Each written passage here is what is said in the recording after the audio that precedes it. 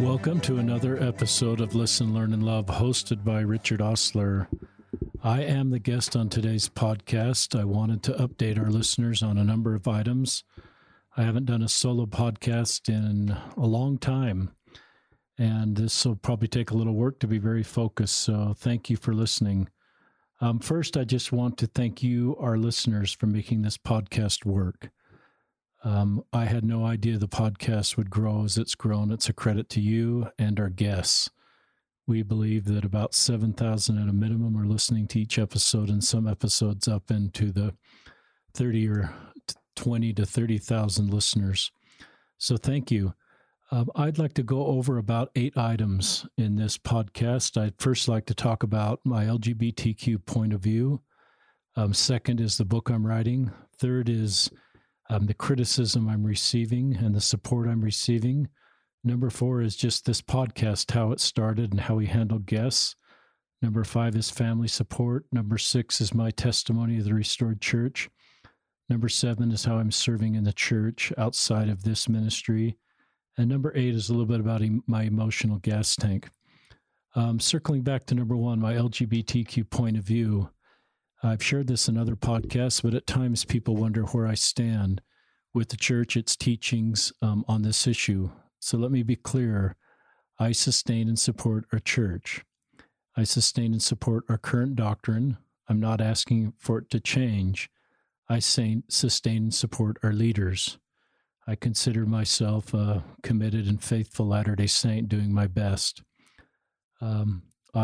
People ask me, well, do you believe that same-sex marriages are a sin? And I say yes. If I were a YSA bishop and had someone in a same-sex relationship, I would encourage them to return to the teachings of our church. Second point I want to make is I very much agree with Elder Ballard's statement at BYU in November of 2017, where he said that we need to listen to and understand what our LGBT members are feeling and experiencing. We must do better than we have in the past until all feel they have a spiritual home.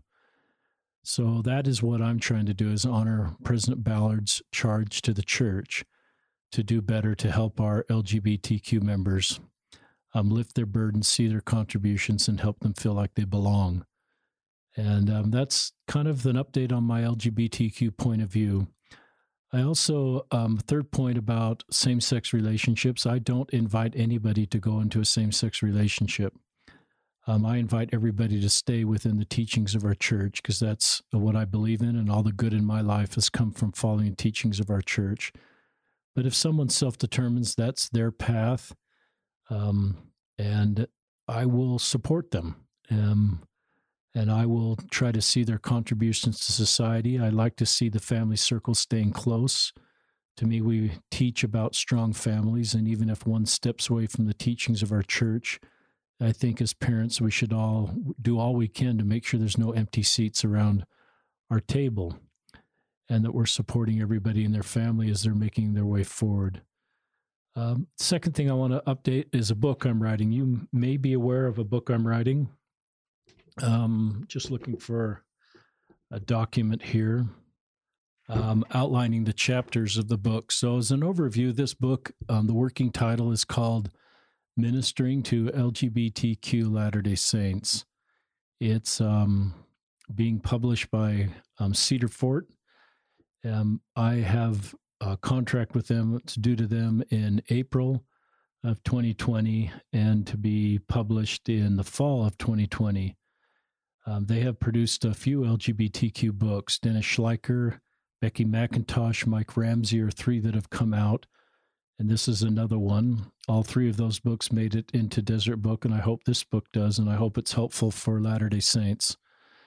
So that's the purpose of the book. The timing of the book, I want to go through the chapters of the book just to give you a little bit more insight.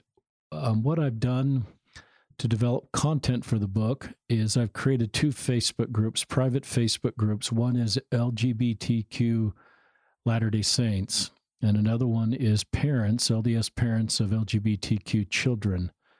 And I've told both of these groups that this is the purpose of the book, and I would answer questions, ask questions into the book, and bring their answers or ask questions into the Facebook group and bring their answers into the book.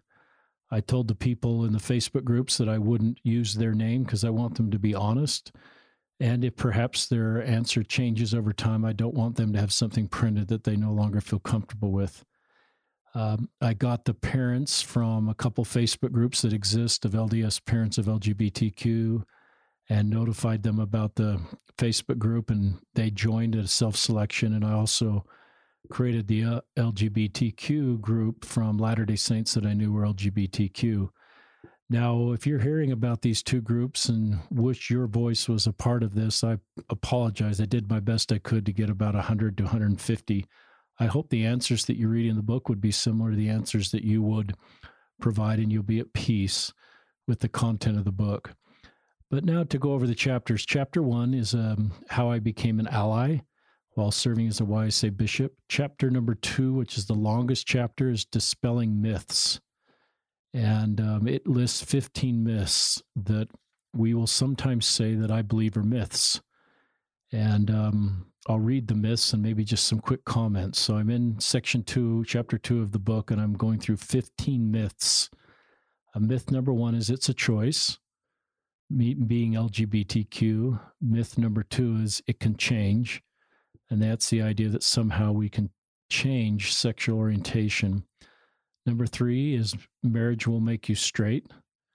That doesn't mean mixed orientation marriages can't work. It just, the myth there is that somehow if you're gay and you get married to, in a straight marriage, that will make you straight. I believe that's a myth.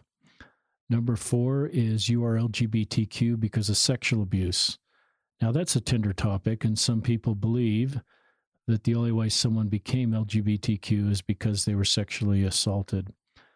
Being a victim of sexual abuse is awful.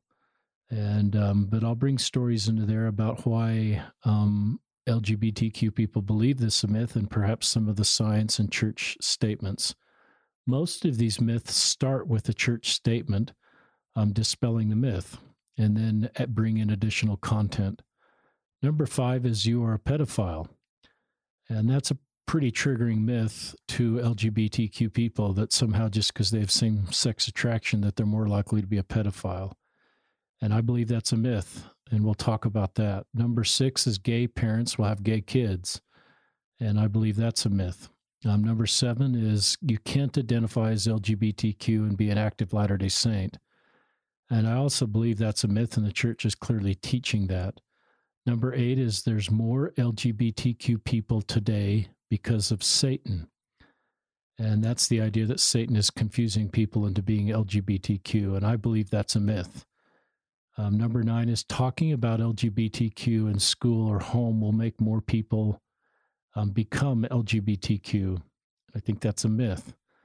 Number 10 is once someone comes out as LGBTQ, we no longer need to talk about it, and ignoring it is the best way to deal with it. Number 11 is around the Temple Recommend Question 7, and it's sort of talking about how we manage Temple Recommend 7, which is do you support and sustain our leaders in doctrine and navigate support of LGBTQ people. So I just want to talk about that. Number 12 is if we have LGBTQ people in our lives not living church teachings, we are condoning their behavior. And I want to talk about how we can do both. We can have LGBTQ people in our life, even if they're not living church teachings, and keep them in our circle and support them. One of the parents provided an example of attending the infant baptism in another Christian church of a dear friend or family member's child. Most LDS people, I believe, would attend that infant baptism, and we don't worry that we're condoning something. We're just supporting that family. And perhaps that's what we do when we go to a gay wedding, or we support our children if they step out of the teachings of our church. We just support them. We don't invite them. We don't encourage them. We let them make their own way, but support them in their own choices. Myth number 13, it's parents' fault if they have an LGBTQ child, such as an overindulging mom or a distant dad. That's a myth. That's something I actually heard when I was growing up in the 80s. that actually made some logical sense to me because I just couldn't believe anybody would be LGBTQ, that something went haywire to cause this to happen. Tom Christofferson's book does a good job of talking about why this is a myth. Now, myth number 14, they are too young to know, meaning they're too young to know they're LGBTQ. And myth number 15 is hearing LGBTQ, just that word, or a gay, and thinking they are sexually active, that orientation and behavior are very different. So that's chapter 2, and that's a pretty long chapter with lots of stories. Chapter 3 is called Statements That May Add to the Burdens of LGBTQ Members.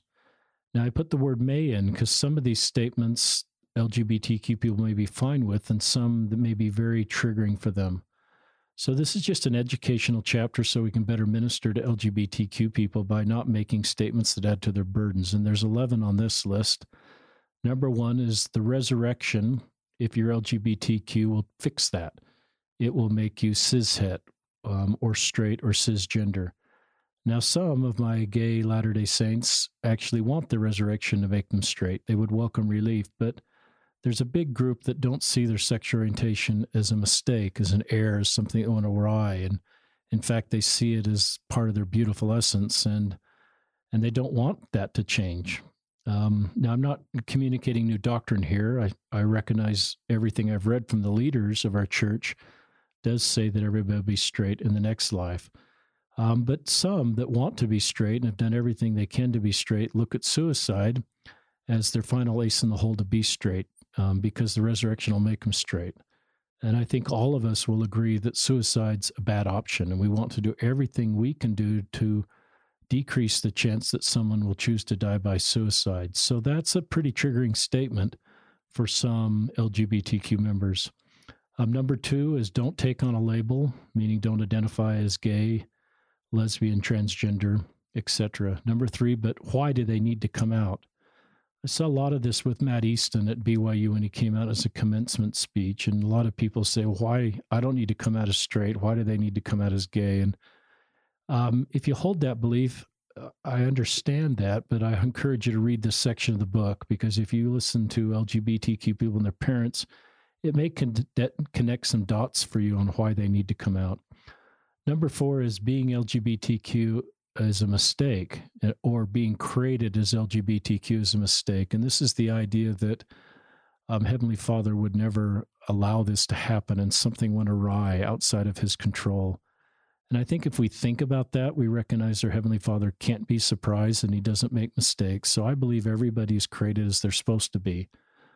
Straight people and LGBTQ people. And God isn't up there in heaven going, oh no, what went wrong? Some of my children became LGBTQ. That doesn't take agency off the table. It just creates a feeling that everybody's created as they're supposed to be created. No one should look in the mirror and feel shame for how they're created. And then I think we all make better decisions in life if we don't feel like we're a mistake. Number 5 is being LGBTQ is like pornography, drugs, or alcohol. Listeners, I've heard this a lot. It's really now difficult for me to hear that because I realize how difficult that is for LGBTQ friends. Pornography, drugs, and alcohol are things of the world that need to be overcome. You get exposure to them, you try them, and then you can become addicted. Being LGBTQ isn't something someone tried and then became. It's who they are. It's not something of the world that needs to be overcome. So comparing someone's sexual orientation, how they're created, to behaviors of the world that need to be overcome is really adds burdens to LGBTQ people, as you read in the book. Number 6, being LGBTQ is like the fall of Adam or the natural man. Now, I believe in the fall of Adam and the natural man, but to apply it just to LGBTQ people seems unfair. And we'll talk about that in the book and bring stories. I believe that that applies equally to straight and LGBTQ members. But to sort of pin being LGBTQ just on the natural man or the fall adds to the burden and shame of our LGBTQ members. Number 7, life in the church is the same for a single gay man as a single straight woman. Number 8 is don't form community. This is the idea that LGBTQ people shouldn't be forming community in our church. right now we really have nothing that's an organized program within the church or a church school for LGBTQ people. And perhaps we'll learn how to do that. We learned how to do that with Genesis. We have a Tongan stake. We just have community at times for Latter-day Saints that need to come together and support each other in that aspect of their life that brings community so that they can have other people walking that road that might be unique. So I think it's a burden potentially to say don't form community, because I think Latter-day Saints that are LGBTQ often do better by connecting with other LGBTQ Latter-day Saints. Number 9 is LGBTQ people can't be good parents.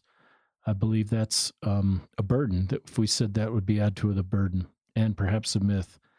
Number 10 is saying the word struggling. We have said struggling with same-sex attraction. And that's kind of triggering for most of our LGBTQ members. Some of them kind of get, and the comment I have in the book is, it's straight people that are struggling with my same-sex attraction or me being gay. And so I think that just makes people feel more broken to say struggling with something they can't control. Their burden is heavier and their road's heavier, but sometimes that word for some is hard. And number 11 under burdens is this idea: don't identify with the pride colors, the pride flag or rainbow Jesus. And the pride flag in the past is, for a lot of Latter-day Saints, is triggering, and it reminds them of events or activities that are outside the teachings of our church. But increasingly, active Latter-day Saints are taking that on as part of their identity in a very appropriate way. Elder Oaks, in his book Pure in Heart from the late 1980s that I read, talks about the appropriate pride of self-respect. That's not a pride that's comparison in nature. That's a pride that is talking about doing our best and feeling some satisfaction in doing our personal best. And that doesn't have enmity towards God or towards our fellow men, which is the pride that Elder Benson talked about in his talk. So even though it's called the pride flag and that word, I want to share in this book that perhaps this is an appropriate thing to signal to LGBTQ people that we love them, and for LGBTQ to take this flag on or these colors on, not in an activist role, not in a way that's inappropriate, but a way of just bringing self-respect to them and to honor their authentic self and to take pride in a positive way in who they are. I think the opposite, in fact, I'm quoting Ben Shalati here in the book, of pride is shame. And shame is something that I think is one of Satan's greatest tools to keep us down and keep us feeling that we're not worthy of God's love, and to keep us outside of good decision-making. So, and with all of this content I'm sharing, the goal isn't to come to a uniform belief. The goal is to have an honest conversation. And some people may agree with most of my book on all of it, and some people may not agree with exactly everything that I've written, and that's okay. It's more designed to have a conversation so we can all honor what Elder Ballard said. So moving on to chapter 4. Chapter 4 is the role of the atonement of Jesus Christ for LGBTQ Latter-day Saints. And this isn't sin-related. Sin-related part of the atonement applies to everybody equally, but part of the atonement is Christ, as discussed in D and C, is that Jesus Christ descended below all things. And for LGBTQ Latter-day Saints, that really means something to them, because somehow Christ understands the road they're on, the pain they feel, the hurtful comments, the difficult road, and that he's there with them. So the atonement of Jesus Christ has a huge role for LGBTQ Latter-day Saints, and I'm grateful for the things that they've shared as part of this book. I believe I've got parents also talking about how the atonement of Jesus Christ helps LDS parents of LGBTQ. Chapter number 5 are Christ's teachings to minister to our LGBTQ members. And Jesus Christ, as you listeners know, went to groups that were marginalized. He seemed to focus on the most marginalized and wanted to bring them into full moral inclusion. And often it's the people that society said he shouldn't be with. And it was pretty dramatic at times what he did. And it raised a lot of eyebrows in his day, I would think. And you can think about the Canaanite woman. She wasn't even Jewish. And he healed her daughter and allowed her to be with him. Zacchaeus, the tax collector in the tree, he invited him to dinner that night, table fellowship. It's a great sign of acceptance in Christ's day to invite someone to dinner and to their table.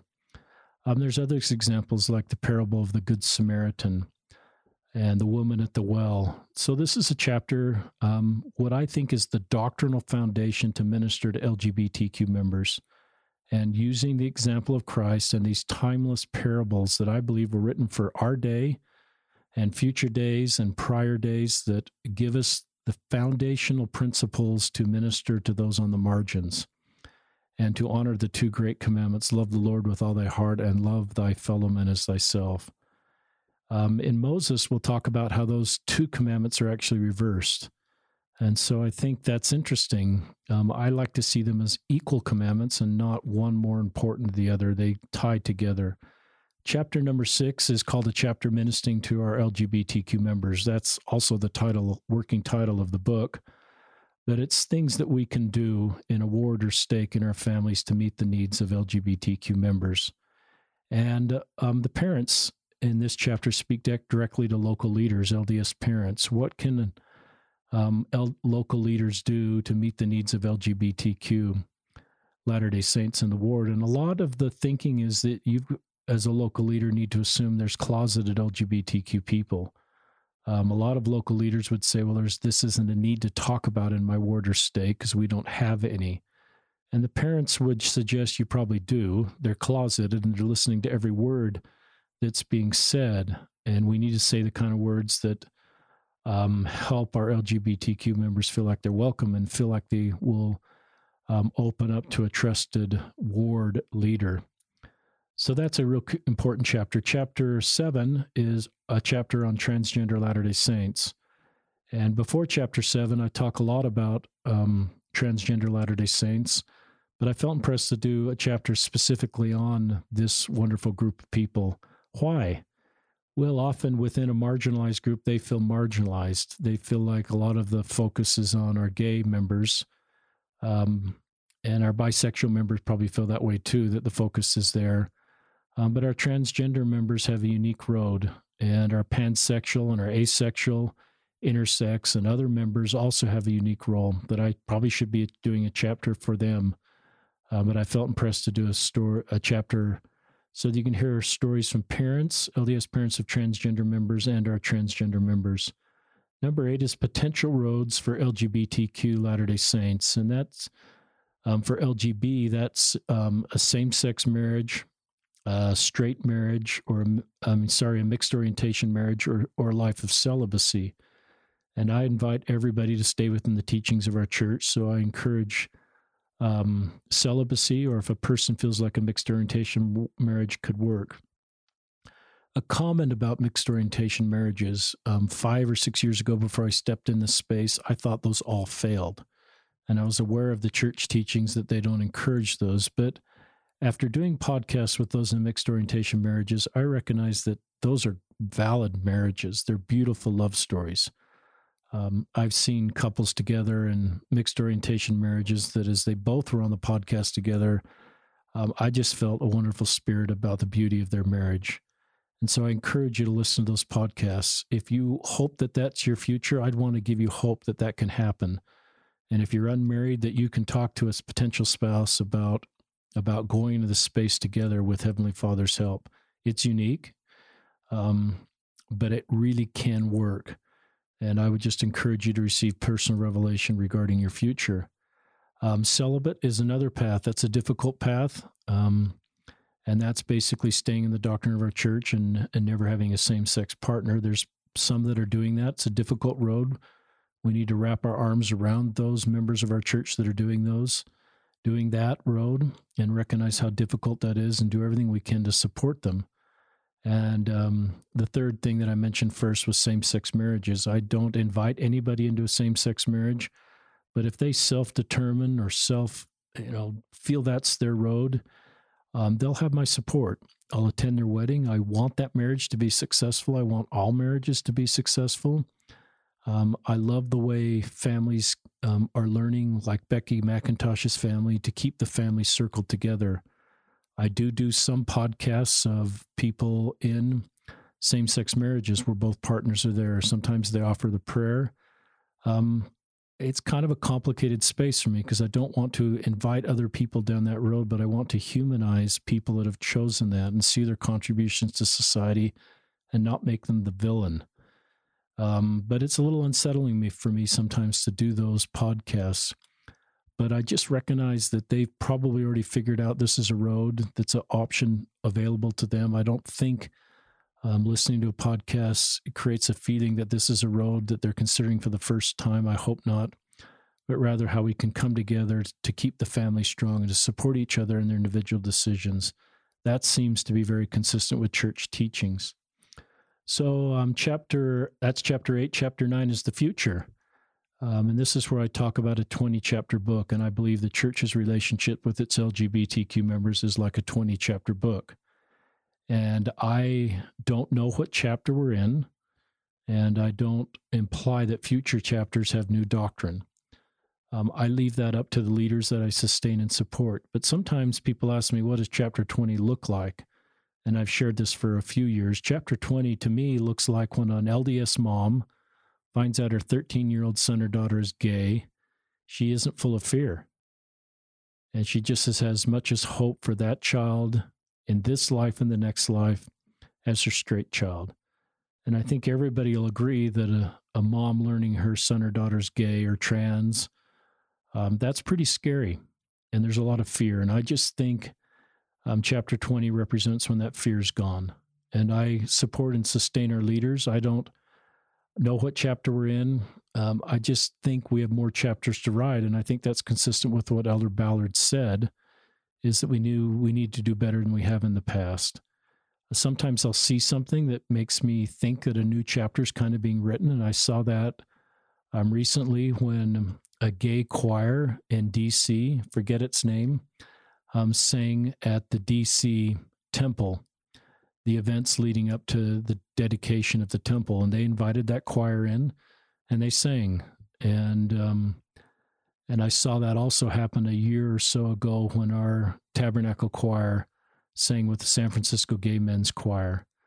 And no one sold out our doctrine to do that. We didn't compromise anything. We just actually honored our doctrine, all alike our God, all alike unto God, and we're all the same children of loving heavenly parents. Those are our spiritual brothers and sisters in both of those gay choirs that came sing with us.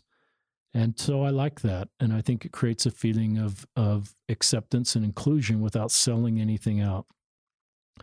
So that's chapter 9, the future. And chapter 10 is supporting those that step away. And the reality of life for us that are LDS parents is that some of our children may choose to step away from the church that we love.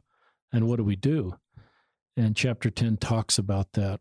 And it's kind of the idea of not making sure there's no empty seats around the table in this life and keeping the family circled together and leaving it all at the Savior's feet and just knowing that they're his children too. And my job is to love. One of the most consistent personal revelations that LDS parents receive with LGBTQ children, and you read this in the book after prayer and temple and fasting, is love your child and just leave everything else at my feet. And LDS parents know how to do that.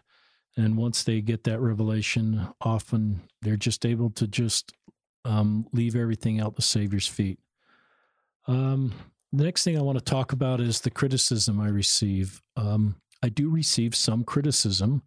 Surprise, surprise. I've learned how to kind of navigate that.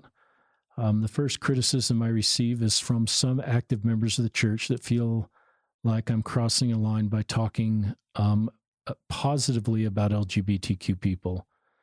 And they may misunderstand my intent or feel like I want to change in doctrine or don't support our doctrine. I think some active Latter-day Saints are wired that if they hear anybody talking about LGBTQ, it sort of is an either or. You either talk about the church in a kind way, or talk about LGBTQ people in a kind way, but you can't do both because you're selling out our doctrine. And I, recognize I'm getting that criticism. I don't agree with that because I think you can do both. And I've tried to be the very best Latter-day Saint I can be and the very best support of LGBTQ people to honor President Ballard's vision and charge and my baptism covenants. The other criticism I get at times is with those that have left the church. And they say for me to be an ally, and this is just from some that have left the church, I need to be critical of the church. I need to advocate for a change in doctrine. And unless I'm willing to do that, I'm not really an ally. And if people feel that way, I think it's okay to feel that way. I think LGBTQ people get to define an ally. I don't think an ally gets to define what a good ally is. And so I recognize that I'm not going to meet the ally definition of some LGBTQ people that have stepped away from the church. I do get mostly positive comments from LGBTQ people that have stepped away from the church. They aren't asking me to be critical of the church or ask for a change in doctrine. They recognize my bridge building efforts and try to change hearts and minds at a local level and are grateful. Most of my criticism comes direct messages at times, and I read every message I get. I try to respond to every message I get. Twitter, where I'm pretty active, is where I get the most criticism. Some of those I think are parody accounts that take on or troll people. But I'm just trying to do the very best I can to be a bridge builder, not polarize social media or polarize our world. But in fact, it's kind of one of the coolest things you can do if you can bring together people without selling out your doctrine or compromising and find common ground and bring people together. At the end of the day, I believe everybody is my spiritual brother or sister, and I see them at that level and want to do things to sustain them. The next thing I want to do is talk about the podcast. One of the questions I get asked is, how did this podcast start? And it started with a conversation I had with my son-in-law, Nico Lazarev. As I've mentioned, Nico is here with me to tell this story firsthand. Welcome to the podcast, Nico. Thanks, Dick. Happy to be here. Just as a little background on Nico, I'd like to share with you who he is. He's 30 years old. He is married to our oldest daughter, Abby. They have 2 children and a 3rd child on the way. Nico has a career in commercial real estate, lives in Laguna Niguel, is completing a master's program at Georgetown, grew up in a part member family, wonderful mom and dad, served a mission in Paris, speaking Mandarin. And we may have Nico on the podcast to tell his wonderful story. But Nico and Abby were following my Facebook posts when I started to talk about LGBTQ, faith crisis. I was a Singles Word bishop at the time and was just being released in 2016. I'm talking about it more in 2017, and they're on my Facebook feed and realizing that their dad, father-in-law, is talking about some of these more complicated subjects. So towards the end of 2017, we're on a family trip together, and I'm just brainstorming with Nico ways to get this message out further. So talk about that conversation, Nico. Yeah, so I think, and you reminded me, and you're absolutely right, is I think at the time we had just moved to Washington, D.C., and, we really enjoyed reading the posts because you had a lot to say. And I was taking the metro, every morning to work. And I remember just thinking, man, I want to get caught up on this. I want to really know what's going on and what you're posting. And I thought of, just maybe floating out to you to start a podcast. And so I think, we were on a family vacation, and I looked at you and I was just like, hey, Dick, like, have you thought about starting a podcast? And he looked at me and he said, I know what they are and I've heard of them before, but no, I haven't really thought about doing a podcast. And I remember we were talking about the difference between like writing and speaking and the reach and all that different stuff. And I do have to say that initially, one thing that we can chuckle about now is that you said that you were thinking about just doing a podcast where you would be speaking, where that would be something. Correct. Yeah, where that would be something that, because I think at the time you said, I don't know if I could get enough people that would even want to speak about this. And in, 2 years, almost 2 years time, I just find it's pretty amazing to think about that was an actual consideration. I mean, now you have more people than time to be able to even do this. So I remember when Nico floated that, I had never listened to a podcast. And so I really didn't know much about the space. But I recognized that here's a guy from a younger generation, 30 years old, millennial, and engaging in content in a different way than I was used to. And I stewed on that idea for a while, and I didn't obviously know how to produce a podcast, how to moderate a podcast, and it was more just me maybe reading my Facebook posts. In fact, I think you suggested you could on your podcast just read your Facebook posts. Yeah. Yep. Because then you on the Metro could listen to them, because it's kind of hard to read them and go back. And so that really happened. And I just followed Nico's suggestion. He is the father of this podcast. No. And it quickly, as Nico said, turned into having guests on the podcast. I recognized that as an ally, and what I could do best for LGBTQ and other of these more difficult subjects is to have people walking that space to be able to be our guests. So they are the real heroes of this podcast. That's what made the podcast really work, is the guests that come on and you listeners that want to hear those stories so we can all do better. We released our first podcast on February 10th, 2018. So we didn't, that's 6-7 weeks later. I found a guy to help me with the equipment. I found a guy that could put them up where we host them, and the feeds out to all the other platforms. It's been with me since that time, Tom Garbett, our producer. And so it's just Nico's in town. I just wanted you listeners to hear Nico and his suggestion that turned into reality and has blessed so many people's lives. Any other thoughts before we close this segment, Nico? No, just, I think it's really just thanking you for everything you've done. I think saying that it's a father, I by no means you took what was an idea, and frankly, you created something that, like you said, has blessed countless people's lives. And I know that we just, frankly, as family, and are really blessed to be able to be a small part of it, but to support you in being able to do this. We're really, really grateful for everything you've done. Well, thank you, Nico, and your dear wife, Abby, and so many of our millennial members. And that's the story of the podcast start. Thank you, Nico, for joining us and giving a little history on the podcast. Regarding the number of episodes we do, we release, as you know, an episode every 2 to 3 days. And I don't know if this is ideal. I would think most of our listeners cannot listen to that many episodes, and I don't want to feel any of our listeners to feel pressure to always be caught up. And so maybe you can pick and choose. But I think there is another group of listeners that are listening to pretty much every episode. Our listenership continues to increase. The number of people listening to each podcast continue to increase. So I'm kind of torn there. I don't think I can continue to produce podcasts this frequently. It just takes a lot of time and effort. The type of podcasts I do are two kinds. Some reach out to me and would like to be on the podcast and share their story, and I try to do as many of those as I can.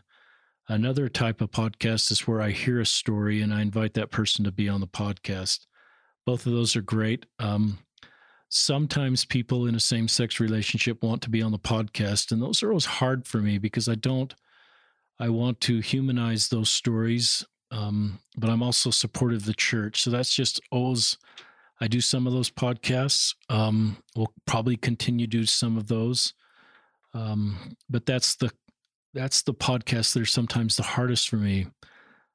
Just to be honest with our listeners, it doesn't mean I'm not supportive of people in same-sex relationships. They're outside the doctrine of our church, and I invite everybody to stay.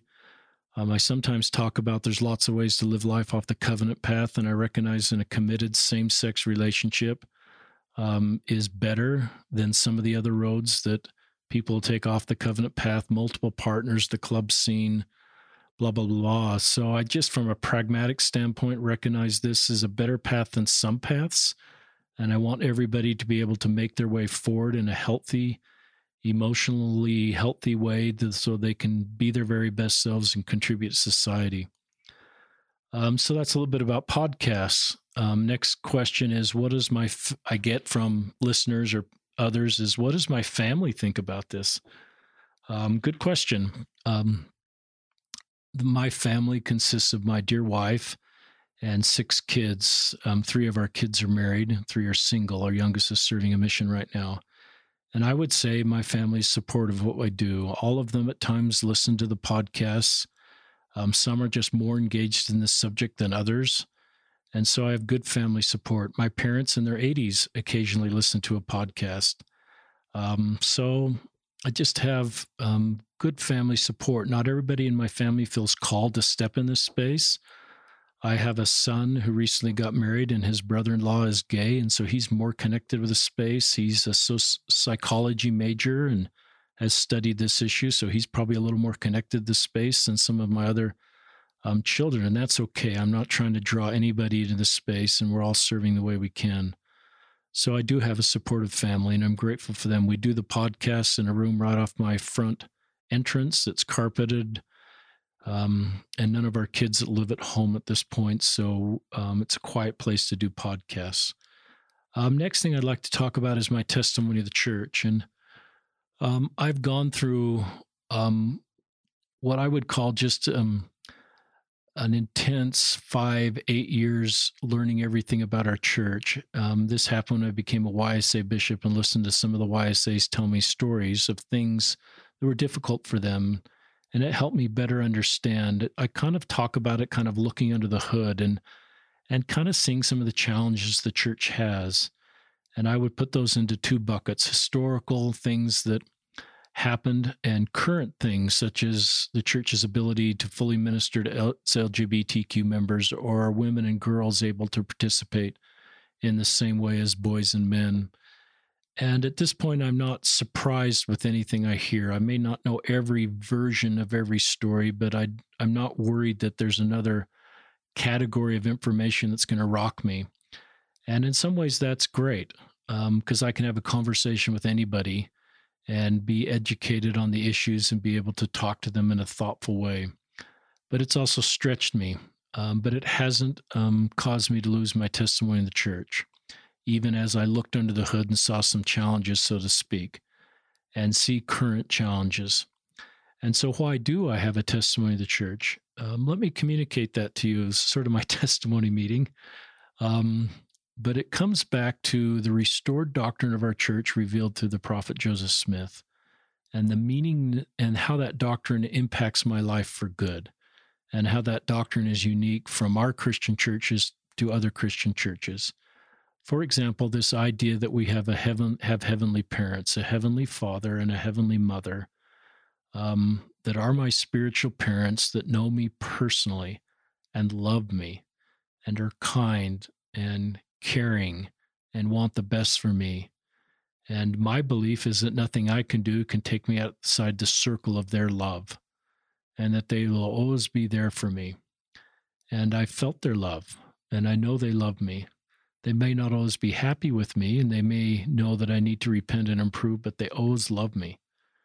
And that is foundational for me as a member of the church.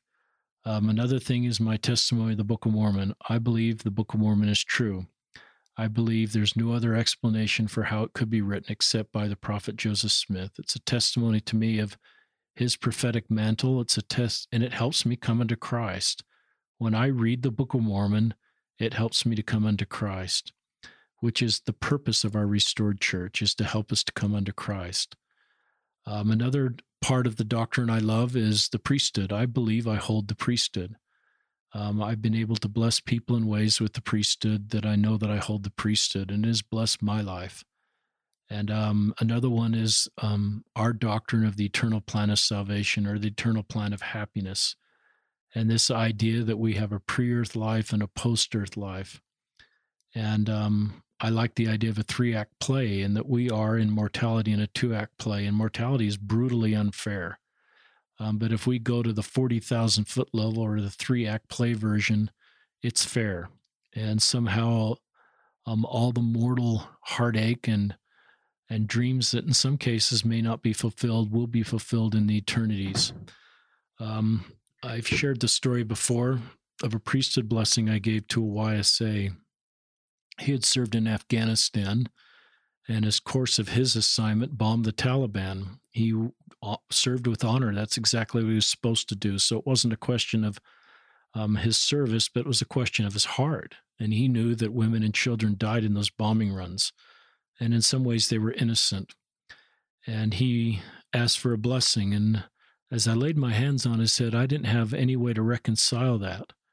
And then the words came into my mind that I blessed him with is, no one's eternal possibilities have changed because of what happened in Afghanistan. And that's true. People's mortal lives changed. Women and children died. And what they would have done in mortality changed. There's no question about that. But their eternal possibilities haven't changed. And that's the 40,000-foot view of the eternal plan of salvation that give context to this mortal life. My son at BYU this past semester had a wonderful member of his elders quorum die in a motorcycle accident. His first name is Sam. Sam had everything going for him. I didn't know Sam, but I found his Instagram account and just recognized what a great young man who died in a motorcycle accident during finals week at BYU. And I thought of his parents and their crushed dreams for Sam's future. Sam is not going to have a wife. He's not going to have coworkers for the rest of his life. He's not going to have children. He's on the other side of the veil. And so certainly his mortal life has changed, and everybody that's close to Sam's mortal life has changed, but Sam's eternal possibilities have not changed. And the parents' hopes for Sam from an eternal perspective have not changed. There's grief and there's sadness. But that's one of the core foundational parts of my testimony is this beautiful plan of salvation.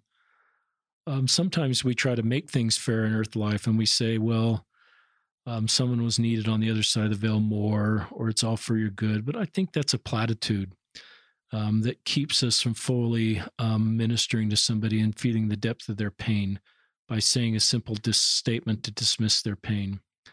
And so I think that's part of what we do better to minister. So I have a deep testimony in the church. I wouldn't ever, I continue to work on my testimony through prayer, scripture study. The way I get most of my personal revelation is I start the day with a short kneeling prayer, read a little bit of the scriptures, and then head out of the house. I used to run, now I walk about an hour and a half, 4 miles or something like that. And I listen to just music that's in the background, and I talk with Heavenly Father. And it's kind of an ongoing conversation. And most of the personal revelation I receive is during that time. And I'm grateful for that communication with my Heavenly Father, Heavenly Parents. And sometimes it comes through needing prayer, and sometimes it comes through reading the scriptures. But most of my personal revelation, I sort of feel like I open the conversation with my Heavenly Father with prayer and scripture study in not a very long time, and I'm kind of out in my time of meditation. I want to next talk about church service. I call church service two types of church service. One that's the LDS Tools church service that shows up on our membership record, and then the other type of church service that doesn't. And with a home-centered, church-supported organization, I think there'll be more of that. I think more of us are not going to look on LDS Tools and see a calling. I think it takes less to staff a ward. And so I think that gives us the ability to then proactively serve. Many of you are already doing that. And I think it's part of the beauty of our restored church. So I have my non-LDS Tools calling is this podcast, and my ministry to those that have a harder road. I'm not trying to develop a following. There's no financial money trail here. As some of you know, I got called in this space with an Instagram post by Allison Paul when she talked about the suicide of her gay son, Stockton Powers, a young man in Bountiful, Utah, in northern Utah. And I was serving as a YSA bishop connecting this space, and I just felt an impression to step in this space. God kind of said to me, there's a gap between my restored church and its ability to fully minister to its LGBTQ members, and I need you to step in this gap, not as an activist, but just help bring more understanding. And so that's really everything I've done is based on that personal revelation I felt. I think that was in 2016 in June, a few months before I was released in later 2016. The book I'm writing, all the proceeds will go to the Stockton Powers Memorial Scholarship, and to continue to bring voice to his name.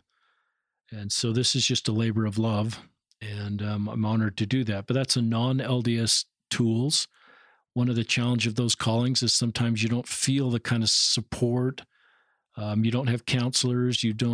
People in your circle may not fully understand what you do and be able to support you. And I think we all need support. And that's maybe some of you feel that or don't feel that with a calling that doesn't have LDS tools on it. Not all of you need to serve this way or serve in ways that I just think that you may find serving your food pantry or helping refugees or ministering to immigrants or people that just have harder roads is what you're doing. And it's outside of a church calling. And I think we need to learn to do that more, because I think maybe in the past in my life, I kind of waited to serve until I was called to serve. And the church was sort of my avenue to find a way to serve. And I think we can do both. I do have an LDS Tools calling. I have a couple of them. I serve as a temple worker in the Salt Lake Temple. On December 27th, I'll be doing my last shift as a Salt Lake City temple worker. I've been there about 6 years. It's been an honor to serve in the Salt Lake Temple. It's a live temple. I've learned all the words of the endowment as I presented that endowment. It's a great honor to do that. And there are some wonderful men and women that serve there, and it's been an honor to be there. And I will transfer to the Jordan River Temple and be a temple worker in February there, and I'm anxious and look forward to serving in the temple. Serving in the temple is really an honor, to do ordinances for the living and the dead, and to do everything you can just to be kind to patrons as they come in. I also serve as the secretary in our Elders Quorum presidency. Grateful for my Elders Quorum president, Steve. He is someone that I really look up to and admire, and he wants our ward to be welcoming for everybody. And he recognizes that's one of his goals, and he is a wonderful Elders Quorum presidency. I'm honored to serve with him in my own ward. Back to the criticism I didn't answer, I'm just remembering now, is people ask me, do you get people from church headquarters reaching out? And the answer is no. I talk to my stake president and my bishop every now and then, and they report that no one's reached out. And I think that's probably the best it's going to be. This is not a church official church thing that I'm doing, so I don't think the church is going to reach out and say, bless this. But the church isn't reaching out and saying, don't do this, to my stake president or to me directly. I've had some informal support in an informal way from some people at church headquarters, but nothing in a formal way. And I'm not looking for that, expecting that. We don't have that occur in other ways that we're serving, so I don't expect it in this way. But I think anybody that's aware of my efforts at church headquarters recognize I'm a committed member of the church and just trying to honor Elder Ballard's vision for the church. And I think people recognize we need to do better, especially with our LGBTQ members, to help them feel welcome and to see their contributions. The last question I get asked sometimes is, how am I doing? And I sometimes with the YSAs would talk about 3 gas tanks: their emotional gas tank, their spiritual gas tank, then their physical gas tank. And my spiritual gas tank is doing good. I have, as far as my testimony, my feelings about the church, and just in a good spot spiritually. My emotional gas tank is struggles to be full. I've seen a therapist 2 times in my life. I saw a therapist while I was a YSA bishop. She kind of talked, I had compassion fatigue since I spent so much time working with the YSAs, and I probably still have that as I hear so many stories. I'm either on the podcast or people that reach out and just need somebody that can kind of go there for them. And I'm glad to do that. I don't do that as a bishop or an official church function, just as a rank and file member that's willing to listen to somebody, bear their burdens, and sometimes offer a priesthood blessing. So my emotional gas tank is not full. I'm not in a dark place, And so I hope to somehow figure out how to fill that up. Physically, I'm not, my physical health is not what it should be. Sometimes I go through cycles of not eating well. I think that's sometimes correlated with just taking on difficult issues. And food is my comfort food. And I gained about 40 pounds, 50 pounds since my last marathon, and can't run right now. I would like to figure out a way to lose that weight and return to my running days because I would feel better. But that's kind of where I am, just to be honest with my listeners, as you are so honest with me. So I hope and pray this is helpful. Just a once in a while update. I love you, our listeners. I love all of you that are struggling. If you're LGBTQ, I hope 2020 is a better year. God loves you. Please stay close to God. If our church, you feel like your path it's hard in the church, I honor those feelings. I invite you to stay. But if you feel like your path is to leave, take God with you. Read the scriptures, pray. He will continue to guide you. I believe that. If you're in a faith crisis and wondering if you can stay, I hope you can stay. I have a few fallen dominoes that have never quite restood, but I have some real deep dominoes, as I shared earlier. Maybe you can rely on my testimony to stay. I recognize that some of those in a faith crisis feel pain from the church, from a leader, from a Sunday school lesson, from a statement. I call that church-generated pain, and sometimes that's really difficult. I felt some of that in my life. Sometimes on Saturday, I feel a little anxious as church is rolling around. I love the sacrament, love the music, but sometimes something has happened in the past at church, and I wonder if that's going to happen again. And I think there's a part of my heart that protects itself and feels some anxiety as church rolls around. I sometimes feel that with General Conference. Sometimes there's a talk or something shared that's a little triggering to me and reminds me of other things that are difficult. I say that not to be critical of the church, but to honor those of you that feel church-generated pain. I know that world a little bit. The Savior can heal that pain. But I think if I'm a priesthood leader and somebody's opening up to me about church-generated pain, I have now adopted the attitude that I need to honor that pain. I need to validate that pain. I don't need that person to prove to me that they're hurt or that they feel that way. Just by definition, they've proved it. And I think in the past I would have felt defensive or I need to defend our church, but now I recognize I can do both. I can be a committed member of the church and validate other people's pain. And that doesn't mean I'm selling out my church, or if they've been hurt by a leader, I'm selling out that leader. I'm just honoring their pain, even if I don't feel that pain.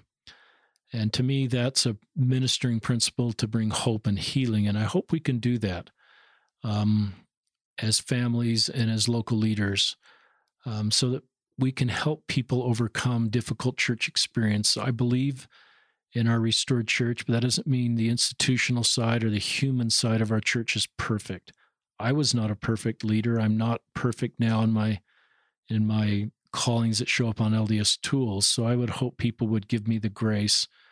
But if I've hurt somebody or someone tells somebody that I've hurt them, I would hope that priesthood leader would validate the hurt they feel that was caused by me as an imperfect leader, and that they can help heal that person. I hope you have a good 2020. Thank you again. Tom Garbett is our podcast producer. I upload these to a Dropbox. He takes them and posts them on SoundCloud, and that feeds out to all the different ways. So thank you for Tom. If you have time, wherever you're listening to the podcast, please rate the podcast. If you can leave a review, particularly for those of you that are listening on Apple, leaving a review I think is helpful, just so other people can read those reviews and connect with the podcast. And I'm looking forward to a wonderful 2020.